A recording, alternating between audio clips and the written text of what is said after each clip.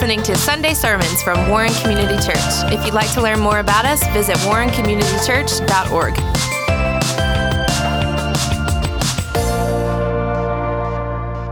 What does God say? You know, none of us really like the issue of having authority over us, do we? We see it happen in our children. Jan and I were talking this week and I remembered a little thing about a couple of our granddaughters. Whitney's two oldest, Harper and then Lucy. They were fighting. That's unusual, right? You know, sibling rivalry. The two oldest daughters, they're fighting. Lucy, I don't know, she was probably 4, 5, something like that. She looks at Harper, her sister, and says, "You're not the boss of me."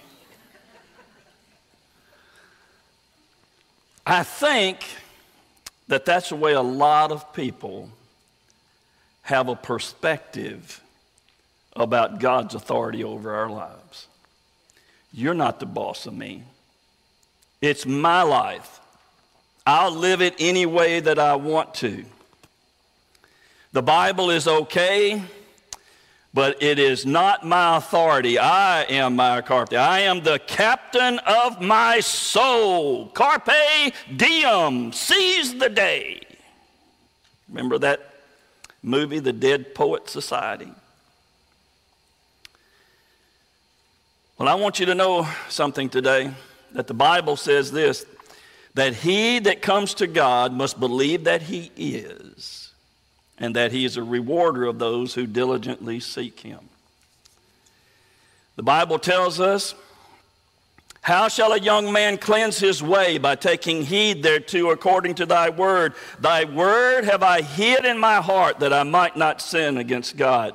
Your word is a lamp to my feet and a light to my path." All scripture is given by inspiration of God and is profitable for doctrine, reproof, correction, and instruction in righteousness, that the man of God may be thoroughly equipped for all good work. Blessed is the man that walks not in the counsel of the ungodly, nor standeth in the way of sinners, nor sitteth in the seat of the scornful. For his delight is in the law of the Lord, and in his law does he meditate day and night. He shall be like a tree planted by the rivers of water, that bring forth its fruit in its own season. His leaf also shall not wither, and whatsoever he does shall prosper. This book of the law shall not depart out of thy mouth, but thou mayest observe to do according to all that is written therein. For then thou shalt make thy way prosperous, and then thou shalt have good success. Deuteronomy chapter 6, verses 4 through 7 tell us that we are to have the Word of God in our hearts. We are to live by the Word of God. We are to teach the Word of God in our homes. We're to talk about it when we rise up, when we lie down, when we sit by the way, when we walk by the way. We're to put it as frontlets on our foreheads and as on our wrist, and so that we know that what God has for us and what he wants us to do. The Word of God. So why is it?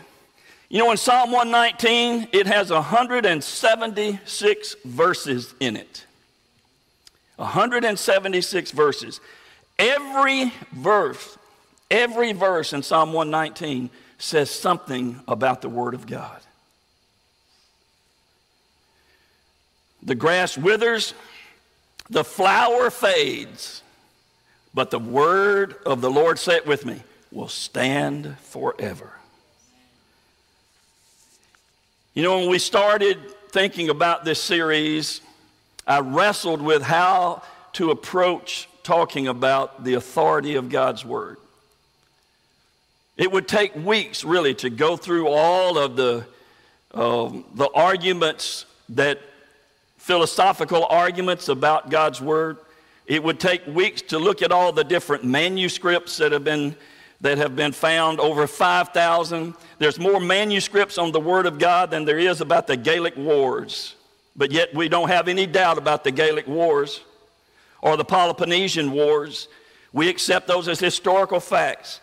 But there's hundreds of times more manuscripts about the Word of God, but yet people today will doubt the Word of God. I thought that we might do a philosophical arguments about the Word of God and why we would do it, but I came down and boiled it down to this. Why not just let the Word of God speak for itself? It doesn't need my help. The Word of God can speak for itself. Let me read you something, a quote that I found from A.F. Miller. Listen to this. The Bible reveals the mind of God, the state of man, the way of salvation, the doom of sinners, the happiness of believers. Its doctrines are holy, its precepts are binding, its histories true, its decisions immutable. It controls light to direct you, food to support you, comfort to cheer you. It should fill the memory, rule the heart, guide the feet. It is a mine of wealth, a paradise of glory. Hell is disclosed. Christ is its grand object. Our good its design. The glory of God its end. It is given you in life, will be opened at judgment and remembered forever. It rebukes the slightest sin, woos the greatest sinner, wins the hardest heart. It offers protection in fancy, happiness in childhood, inspiration in youth, strength for maturity, assurance of old age, comfort in death, and salvation and riches and glory, reward for all eternity. That's a pretty good statement, isn't it? We have had struggles throughout all of Christendom. Back in the 70s, the Southern Baptist Convention was being divided over this issue of the authority of the Word of God. Thank God for men like Adrian Rogers, Pastor Criswell, W.A. Criswell out of Dallas. Thank God for Charles Stanley, Ed Young, many others who in the late 70s said, we have got to turn our seminaries and our education facilities, we have got to turn these folks back to the Word of God. And to turn our convention, because there was liberalism that was creeping in. And I want to tell you, it was really, really a crucial time. Thank God for men like him and others who stood up. And in his inaugural address as the president of the Southern Baptist Convention in his first year, he made a statement because there were those who were trying to get Adrian Rogers to compromise on the Word of God.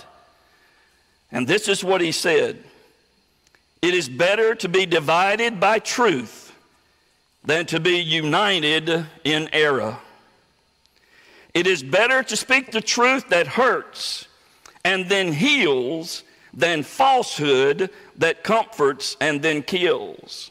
It is better to be hated for telling the truth than to be loved for telling a lie. Thank God for men like that. So, where do you stand? Where do you stand on the Word of God? Where do you stand? What is your relationship to the Word of God? Do you see it as your authority for every decision you will ever make? You say, well, science has proven that the Word of God's not true about things. I dare you to show me one thing science has proven that the Bible is not correct in. I challenge you. Show it to me. There's not one iota of evidence. In fact, the Bible is not a science book, but when it speaks scientifically, it speaks absolutely correctly, and it speaks absolutely perfectly, and it is absolute truth when it speaks. You say, well, all those early people, they believed the earth was flat, and science has proven that the earth is round. No.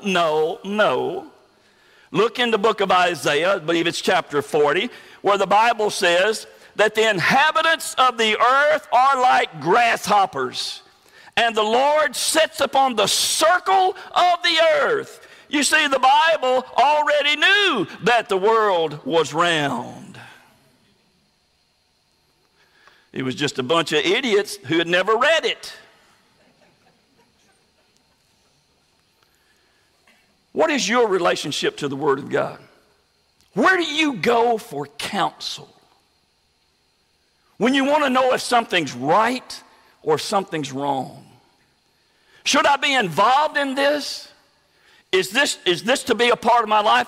How am I supposed to live my life? Do you go to the Word of God or do you go to culture? Do you go to Hollywood? Do you go to the government? Do you go to your friends and your family? You know, those are all good things, but every one of those will lead you astray if you're not careful. Where do you go? What is your relationship to the Word of God? Some people despise it. Some deny it. Some distort it. Some want to dissect it. And some just absolutely disregard it. In fact, I've had people literally sit in my office and say things like this. Well, I know that the Bible says this, but I know then we're in deep, deep trouble. Listen, the Bible says it, that settles it. You know, there's a saying that went around, the Bible says it, I believe it, and that settles it. No, it doesn't matter whether you believe it or not. The Bible says it, that settles it. The Word of God, the authority of the Word of God over our lives. You know, God is not only our greatest hope, but He is also our greatest enemy. Because if you deny the Word of God and you walk away from the Word of God and you reject His revelation to us through His written Word and through His living Word, Jesus Christ, then you will stand in the judgment of God. So let's look. I want us to just look at a passage of Scripture. It's found in 1 Peter chapter 1, verses 23 through 25. 1 Peter chapter 1, verses 23 through 25.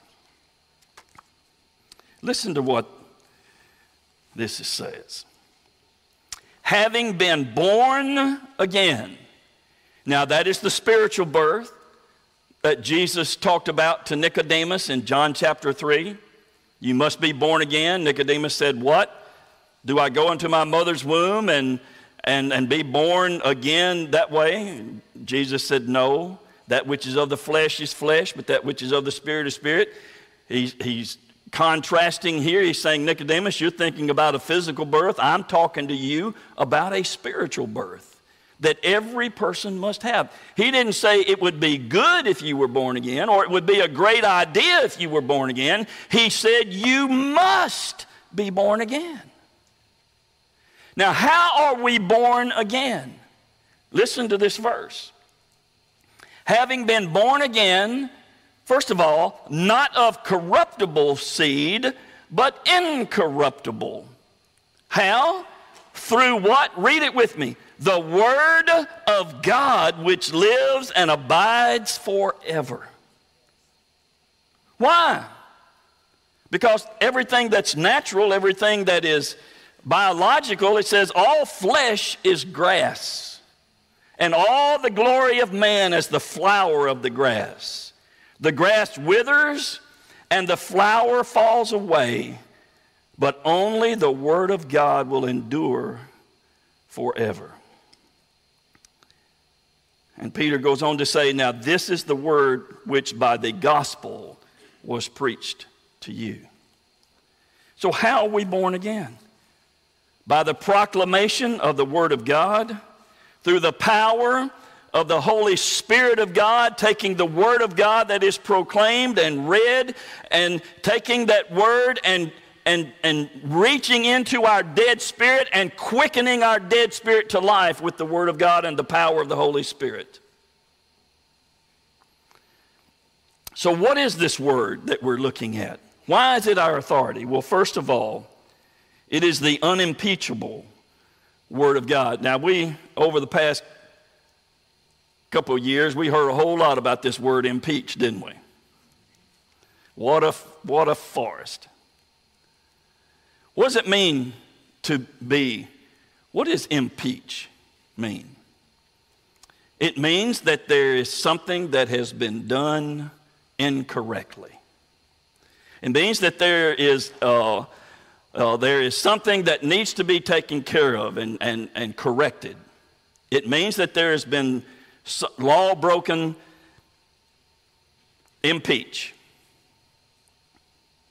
The word of God is unimpeachable. There is nothing that the word of God says that can ever be impeached. The word of God is clear. It says what it means and means what it says.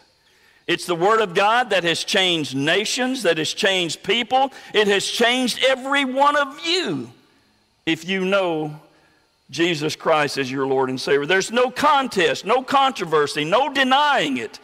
The Bible is the word of God. It is unimpeachable.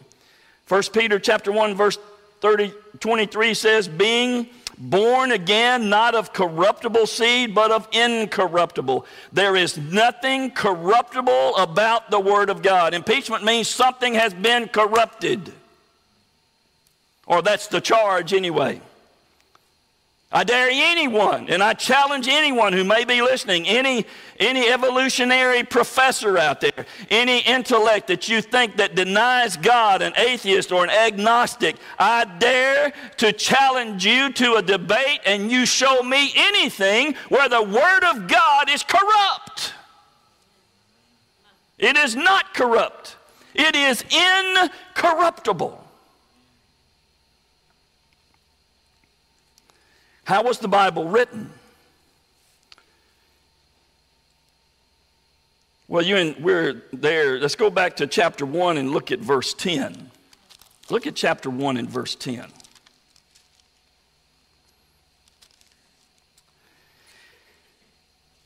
1 Peter chapter 1, verses 10 and 11. Notice what it says. Of this salvation, the prophets have inquired and searched diligently, who prophesied of the grace that would come to you, searching what manner of time the Spirit of Christ who was in them was indicating when he testified before the sufferings of Christ and the glories that would follow. Now, what is this saying? Of which salvation the prophets have inquired and searched diligently. They prophesied of the grace that should come, searching what or by what manner of time the Spirit of Christ which was in them did signify when it testified beforehand the sufferings of Christ. Now this verse says that the Old Testament prophets, what did they do? They prophesied because of what? The Spirit of Christ that was in them. The Holy Spirit of God was prophesying through them. In other words, the Holy Spirit of God was directing them and what they would say, using their own personality, their own vocabularies. But the Word of God, the Holy Spirit of God superintending over their thoughts, their actions, so that what they prophesied and the Word of God as we have today and the major prophets and the minor prophets, we know we can look at that and it is absolutely unimpeachable. There are many, many descriptions for the Bible. A lot of people use many different descriptions. My favorite, and I think the favorite of everyone that really understands, is just simply this: the Bible is the Word of God. Now, if you think about that, God himself calls the Bible the Word of God. Let me just give you a few verses that say that for us. Acts chapter 4 and verse 31. And they spake the word of God with boldness. Who's he talking about? The apostles. Romans 10 and verse 17. So faith comes by hearing, and hearing by the word of God. Ephesians chapter 6 and verse 17. And take the sword of the Spirit, which is the word of God. That is the only offensive weapon in the armor of God. Hebrews 4 and verse 12. For the word of God is quick and powerful and sharper than a two-edged sword. 1 Thessalonians chapter 2 and verse 13. For this cause also thank we God without ceasing, because when you received the word of God, which you heard of us, you received it not as the word of men, but as it is in truth the word of God. Over 500 times in the first 5 books of the Bible, God says, this is my word. Over 1,000 times in the major and minor prophets, God says, this is my word.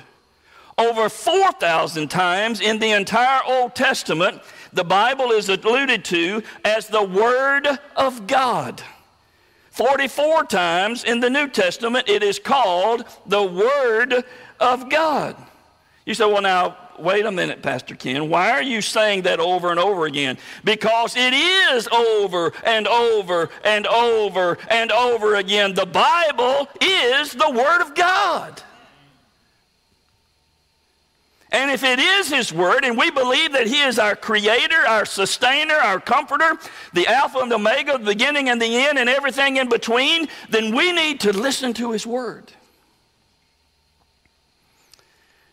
You say, well, I accept the fact that the Bible is the Word of God. Well, let me just pause here for a minute and say this.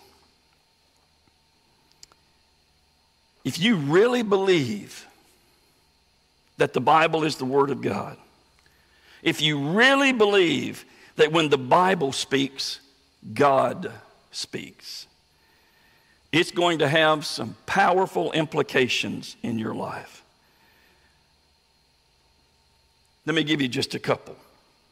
For example, if it's the Word of God, that means it's absolutely perfect.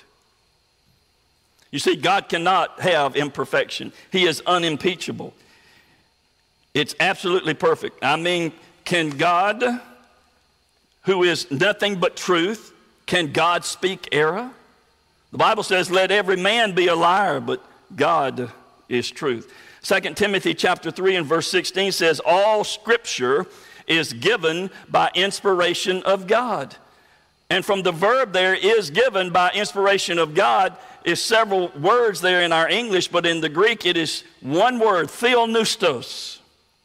Theo is the word, or theos is the Greek word for God, and neustos is the root word of that is pneuma, where we get our word pneumatic, and when we think of something that is pneumatic, it's something that's driven by air, and so the word theopneustos means the very breath of God. God breathed. You could read that verse and just simply say this, all Scripture is God breathed. Now we could talk about the different views of inspiration of Scripture, and there are a lot of them out there. Well, I don't have time to go over all of them. Let me just give you a couple. Some believe or teach the dictation theory. That is, that God dictated to every human author exactly what he wanted to say. In other words, God dictated, the human author wrote exactly what God dictated. I reject that. No, now there are parts of Scripture that were dictated. What is one? 10 Commandments. Came straight from God, the finger of God. What I believe is that God superintended over, the Holy Spirit of God superintended over the 40 different human authors that God used. He used their personality, He used their educational ability, He used their vocabulary, and He superintended over them as they wrote, keeping the Word of God from error. guiding and directing. There are some who say that there's partial inspiration. Well, my question to that is, what part is inspired and what part is not? Some believe in what's called natural inspiration, kind of like when you read Shakespeare and you feel inspired, that the Word of God is not accurate in everything, but that when you read it, you feel inspired, you feel encouraged. I reject that. So what do you believe, Brother Ken? Here's what I believe. Let me give you some words. I believe in the inerrancy of Scripture. What does it mean? What is inerrancy? That it is absolute truth with no mixture of error. Absolute truth. It is inerrant. We take it all the way back to the original autographs, and those were the ones that, like when Paul wrote to the church at Colossae, it's that original letter that he wrote, that it was absolutely inerrant, and that through the process of God superintending over the fact of the Word of God being brought to us day in our English Bibles, I believe God superintended over that just as he did the Apostle Paul as he wrote to the church at Colossae. So we have an absolute inerrant copy of the Word of God today. I also believe in what's called verbal inspiration. Now, what does that mean? It means that I believe that every word in the Bible is directly inspired from God. Every word. I also believe in what's called the plenary, Plenary, view of inspiration. What does that word mean? It means that Joshua 3:16 is just as inerrant and inspired as John 3:16. Plenary gives us width. Verbal inspiration gives us depth, every word. Inerrancy tells us that we have the very Word of God today in our hands. What else does the Bible teach us about this issue? How is the Word of God and Jesus Christ, who is called the Word of God as well, how are they brought together? We have the written Word of God that's inerrant. It's verbally inspired. It's plenarily inspired. And then Jesus Christ, who came incarnate, who revealed to us who God really is and was through his person and his work. He's called the Word of God. You see, there are two words that are used in the New Testament to describe the Word of God. One is called the Logos, Logos. And then there's a word called Rhema, Rhema. Now, they both are translated the Word of God. Now, the Word of God, Logos, is not only does it have reference to the written Word of God, but also to the living Word of God, Jesus Christ. In the beginning was the Word, Logos, and the Word was with God, and the Word was God, Rhema. So here we see, John tells us that his entire book focuses on the realization of the deity of Christ and Jesus Christ being the Word of God. So the Word of God, the written Word of God, and the living Word of God are not the same, but they are inseparable. Did you get that? One got it, I think. The Word of God, the written Word of God, and the living Word of God, Jesus Christ, are not the same, but they are inseparable. The written Word of God, God brought to us over a period of over 1,500 years. The first 5 books of the Bible, written somewhere in the 1400s BC. The last book of the Bible, the book of Revelation, written for somewhere around 100 AD, 90 to 100 AD. So somewhere between 15 and 1,600 years, with over 40 different human authors. Each book shows the character of each one of the authors. It shows their vocabulary skills. It shows their educational level. Like the book of Amos. Powerful, powerful prophetic book. But Amos I love that passage in Amos where he says, I'm not a prophet, nor the son of a prophet. I was just a husbandman, or he was in agriculture. He says, I was a sycamore fruit gatherer. Minding my own business, gathering my sycamore fruit. And God called me to preach. And then you look at the book of Hebrews, written in almost classical Greek. Compound, complex sentences, vocabulary words that are used in the book of Hebrews that are not used anywhere else in Scripture. And then you look at all the Pauline epistles. They were written in what was known as Koine Greek. Koine means common. The Greek language was the common language of the world. It's amazing how God did all that, isn't it? You remember Alexander the Great? What was his nationality? He was Greek. Conquered the whole world. Spread the Greek culture all over the whole world. And at the age of 34, sat in a drunken stupor. Yeah, I think I've been there.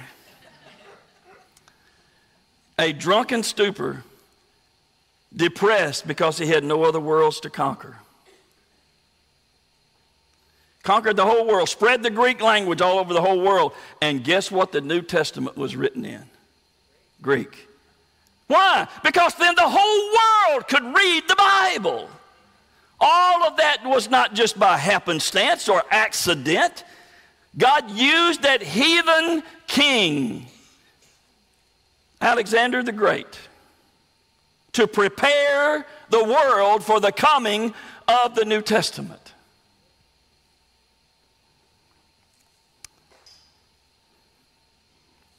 Galatians chapter 4, verse 4 tells us, God sent forth his Son. You see, both have come from God. The written word has come from God, so has his Son. Both live forever. Revelation 1:18, I am he that liveth and was dead, and behold, I am alive forevermore.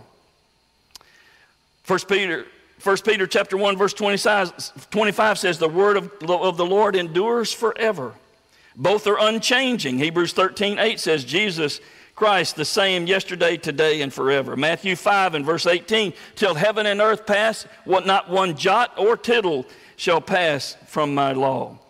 Both the Lord Jesus and the Bible are light in a dark place. Jesus said in John chapter 8 and verse 12, I am the light of the world. The Bible says in Psalm 119, 105, thy word is a lamp unto my feet and a light unto my path. Both are absolute truth. In John 14 verse 6, I am the truth, Jesus said.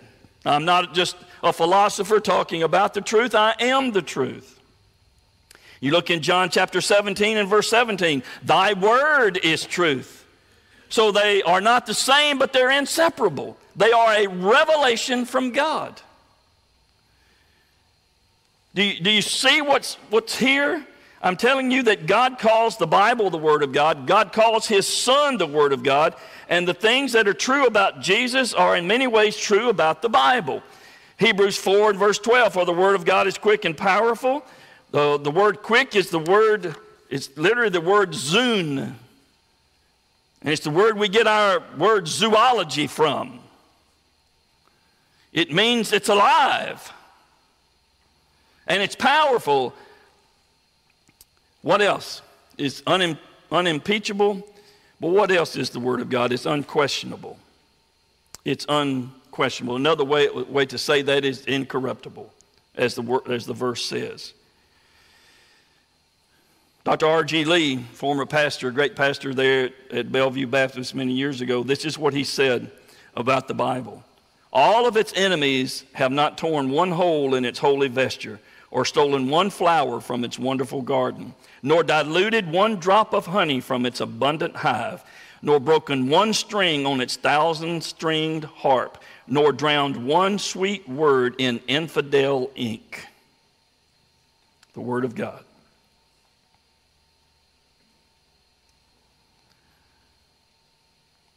Some have said, well, just doesn't, as we mentioned earlier, doesn't science disprove the Bible?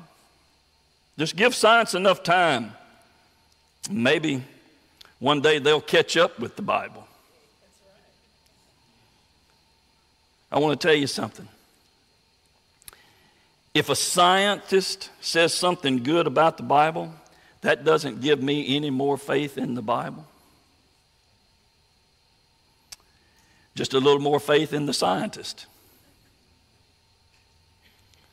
The Bible is the unquestionable, incorruptible Word of God. Science will never, ever, ever disprove or in any way impeach or corrupt the Word of God. What's the third thing? It's the undeniable Word of God. 1 Peter 1 and verse 23, the Bible says of itself, it lives and abides for how long? Forever. Forever. It's undeniable. The Bible is not the book of the month. The Bible is the book of all ages. It is the best seller every year. It even outsells Greg Gutfeld. I see y'all don't watch Fox. It took over 1,500 years for the Bible to be written, spanning over 40 different human authors and 30 different generations. And the Bible was completed more than 2,000 years ago, but yet it is a fresh and living reality of today. And then next, the Bible is not only the undeniable, unquestionable Word of God and unimpeachable Word of God, but it is the unfailing Word of God. It is unfailing. In 1 Peter chapter 1 and verse 25 tells us this, by the word of the Lord, but the word of the Lord endures forever, and this is the word by which the gospel is preached unto you. It is unfailing. The word of God has been proclaimed now for over 2,000 years, and even before that with the Old Testament prophets. And it's still saving people today. The Word of God is unfailing. There is nothing you will put your faith and hope in this life that will endure forever. Your spouse is not going to be with you forever. Your children are not going to be with you forever. Your job and your security and your job and your finances and your retirement and your investments, they will not be with you forever. There's only two things that will last forever according to the Word of God. You know what they are? The Word of God and the souls of men. And that's what we ought to be investing in. It is unfailing. It is the only thing that can ever stand the test of time. If you don't know the Word, if you're not actively involved in studying the Word and devotionally reading the Word and living out the Word, then you're missing out on all that God has for you. How could people go to church for 30 and 40 years and not know the Word of God? Well, it happens. It happens. Why is it that many folks will not step forward and serve and do the things that the church needs to be able to reach more people for Christ? Because they don't want to take the time to sacrifice to study. So what does the Word of God provide for us that it's unfailing? Number one, it provides the church's message. We don't have any other message than what the Word of God gives us. If you go to the Joel Osteens of this world, go down there, he's going to give you a little happy face or a little sticker to put on your shoulder, a little warm fuzzy to put on your shoulder. He's going to tickle your ears and tell you It's your best life yet. Name it and claim it. God expects you to have everything. All you got to do is ask for it. Trust Him. Ask for it. The problem is there's a little bit of truth mixed with all of that error that men like him preach. He draws crowds of 25 and 30 and 40,000 people every week, telling them how blessed they are and how good they are. But you know one word he'll never mention? Hell. How can you preach the Bible and not preach judgment? How can you see, Jesus, if you'll do a study for yourself, don't just take my word for it. Be like a Berean here this morning. Search the scriptures and see if what I'm telling you is the truth. Jesus spoke more about hell than he did about heaven. Why? Because he warned us. You say, well, I just don't believe in hell. Well, that doesn't mean it doesn't exist just because you don't believe in it. You think the whole world focuses around you? The Word of God says it. That settles it. It provides the church's message. What is the message? The gospel. 1 Peter chapter 1 and verse 25 says this, and this is the word by which the gospel is preached unto you. Now, the gospel doesn't need to be rethought. It just needs to be retaught. And the message of the church is the gospel. You cannot and could not say anything better about me or any other preacher that I know of than to say that that guy preaches the gospel. He believes the word of God. But what else does it do? It prescribes the church's method. It gives us our message. It also gives us our method. What's the method? The method is the proclamation of the gospel. And this is the word, 1 Peter 1, verse 25, by which the gospel is what? Preached to you. How shall they hear without a preacher?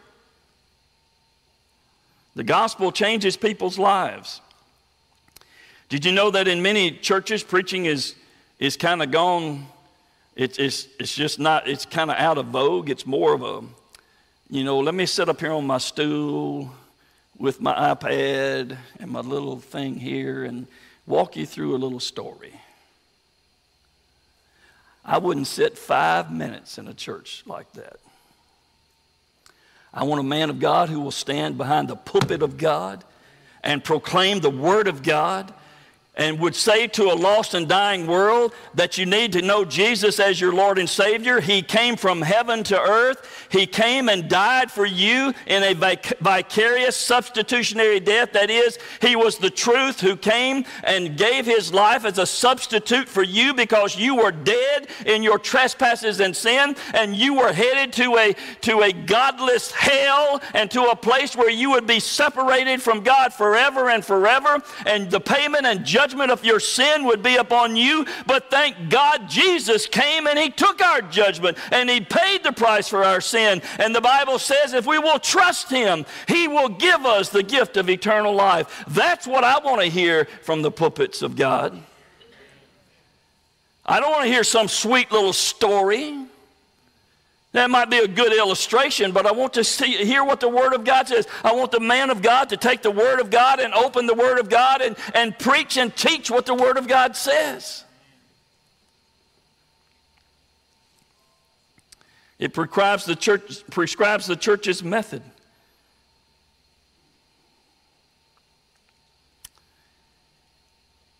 But the thing called preaching that we do on Sunday mornings and Sunday nights and others, I think this is what a quote that I just read this week. He says, that thing called preaching that we do on Sunday morning, I think it is finished. I think that people will gather at the temple, let's say about every other week or once a month, and on Easter and Christmas. This coming to the church every Sunday to hear the proclamation of the Word of God is outdated. We can worship God out on the lake. Well, you can, but if you're neglecting the Word, if you're neglecting the house of God, you're sinning. Uh-oh. Well, I can worship God out on the ball field. You sure can. But if you're neglecting the house of God, you're sinning. Well, I can worship the God at my work. You can. And we live in a 24-hour society, 7-day-a-week society. But if you're neglecting the Word of God and neglecting the proclamation of the Word of God and you're using that as an excuse, you can use a virus as an excuse to neglect the Word of God and neglect the house of God. And I want to tell you something, folks, you're in trouble.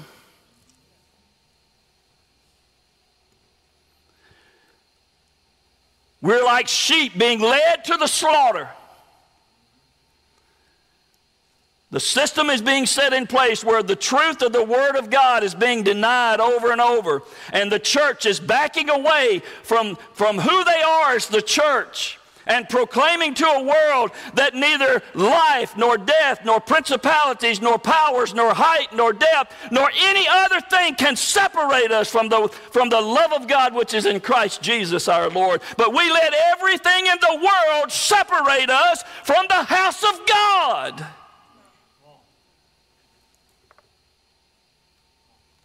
It's the church's message. It's the church's method. It also provides the church members with what they need to live life. 1 Peter chapter 1, verse 23, being born again, not of corruptible seed, but of incorruptible by the Word of God. The New Testament church must have a regenerated membership. And the problem is as Billy Graham once said, that he believed the greatest mission field sat inside the churches on the pews every Sunday morning. Billy Graham said that he believed that somewhere between 70 and 80% of those who sit in churches every Sunday are lost. Have you ever come to the point to where you surrendered your life to Christ and you trust Him? You go about your everyday business every day. You go to work. You go to play. You go do this. You go do that. But when it comes to the house of God, you say, oh, my toe hurts this morning. I got to stay home. And honey, you got to stay home with me and bring me a warm cloth. Or one of the children will be sick. Oh, the whole family can't go to church today because, why? Well, one of us is sick. Well, listen, if you are sick, stay home. Bless God, we don't want you infecting everybody else. But I want to tell you something, folks. We have become, in our world today, that sees the Word of God and the proclamation of the Word of God and the church of God. We no longer see it as an authority in our life. We see it as a convenience that we do when we don't have something else that we want to do better. And if we're going to be the people of God that we're supposed to be and God has called us to be, we have got to come to this idea to repent of our sin and repent of the fact that we have neglected the house of God. We've neglected the Word of God. We'd rather sit in our couches and on our easy chairs on Sunday nights instead of coming to study the Word of God. We couldn't witness for the Lord if our life depended on it because we don't know the Word of God. It is not the authority in our lives.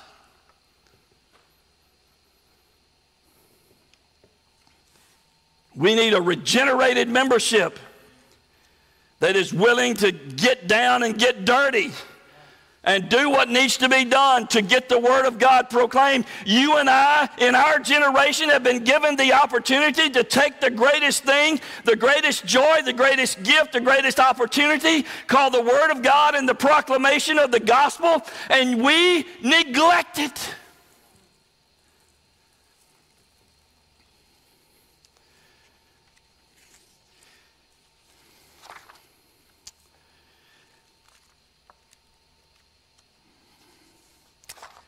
Billy Graham had a friend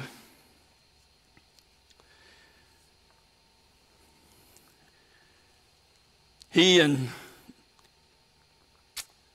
and Billy Graham were in their young years. Charles Templeton was his name. He was the same in Canada that Billy Graham has been in the United States. But Charles Templeton, I have the book in my library. The title of his book is Farewell to God. You see,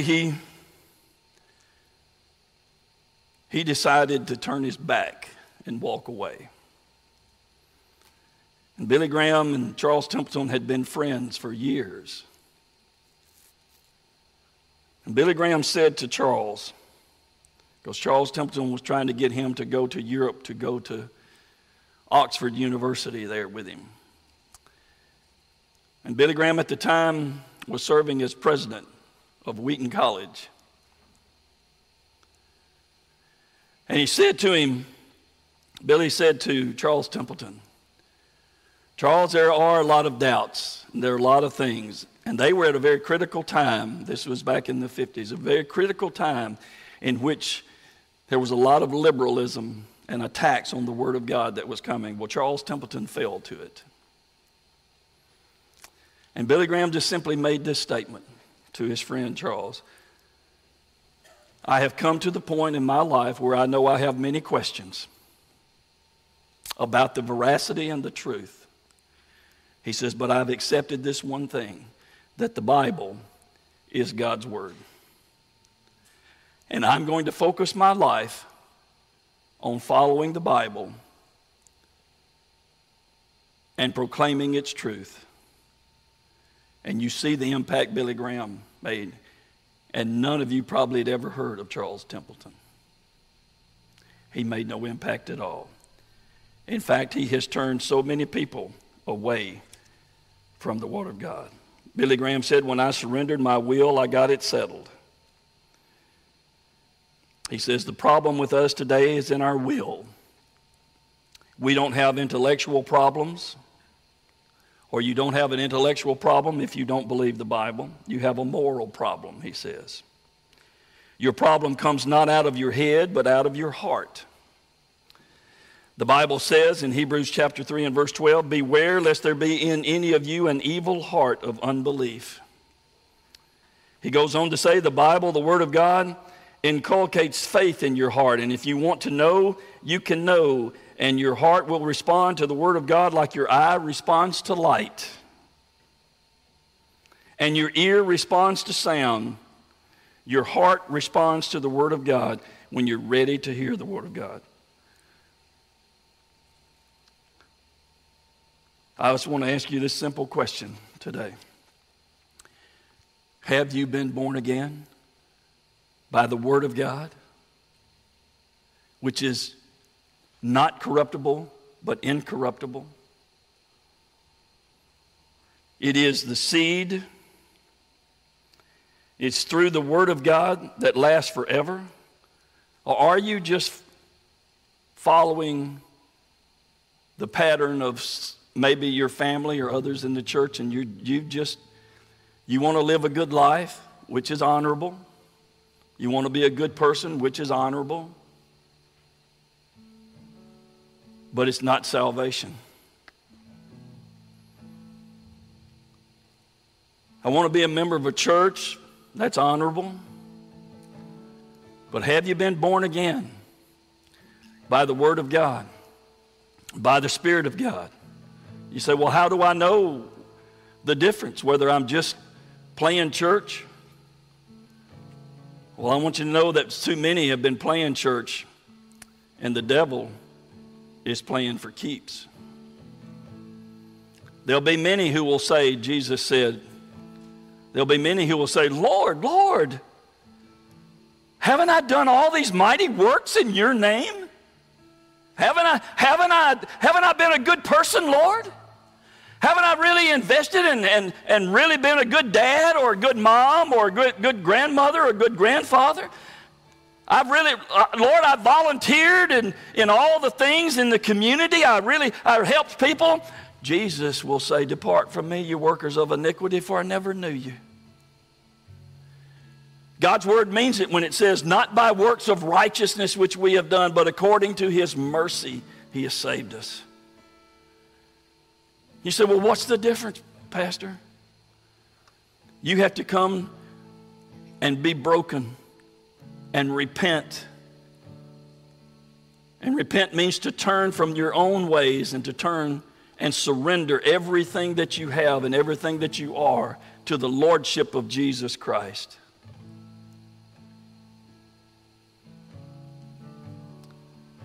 And you have to come to this point to where you just simply not say it so much in these words, but you say it like Billy Graham said it. I'm going to just believe what the Word of God says. And so today, if you've never trusted Christ, I'm going to close this in a prayer. And I want you to make this prayer yours. And to know and understand that it's not about being a good person. In fact, there will not be one good person in heaven. And hell will be full of good people. You said, wow, Brother Ken, what does that mean? You know the only people that'll be in heaven? Saved people. And saved means that you are trusting him. Only trust him. Only trust him. Trust and obey, for there's no other way to be happy in Jesus but to trust and obey. If we confess with our mouth the Lord Jesus and believe in our heart that God has raised him from the dead, thou shalt be saved. For with the heart man believes unto righteousness, and with the mouth confession is made unto salvation. You must come broken and empty and surrender it all to him. And the Holy Spirit of God, working and moving, convicting us of our sin, reproving us of our sin, will regenerate our dead spirit to life. That's the work of the Word of God and the power of the Holy Spirit of God. And that's the only way that we can be saved. So make this prayer your own if you've never trusted Christ. Lord, thank you for your word that is more sure. It is unimpeachable. It is unquestionable. It is undeniable. There's nothing about it that can be corrupted. And so today, Lord, I trust you and I trust your word, because that's how you've revealed yourself to us in the word, the written word, and in the living word, Jesus Christ. And so, Lord, today I open my heart, my life. I turn from my sin and I turn to Jesus Christ, and I bow to him as Lord over my life. And that means that he is Lord over my time. He's Lord over my talents, my treasure. He's Lord over everything. And I surrender it all to him. All to Jesus I surrender. All to him I freely give. And so, Lord, today I pray right now throughout our congregation, and for those maybe listening by live stream, that they know and understand the truth, and that the Word of God is the authority for our lives. Not how we feel, not what the culture says or anything else, but what does the Word of God say? It is sharper than any two-edged sword. It's living and powerful. It's full of life. Lord, it's incorruptible. And so we praise you today. Thank you for the fact that you will save us if we come in repentance and faith, because you promise whosoever shall call upon the name of the Lord shall be saved. And when we are saved, we surrender. And that means we surrender it all. Or we don't surrender any. It's either all or nothing. There's nothing partial to surrender to you.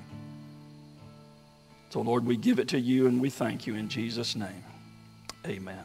Thank you for listening to Sunday Sermons. If you want to learn more about us, visit warrencommunitychurch.org.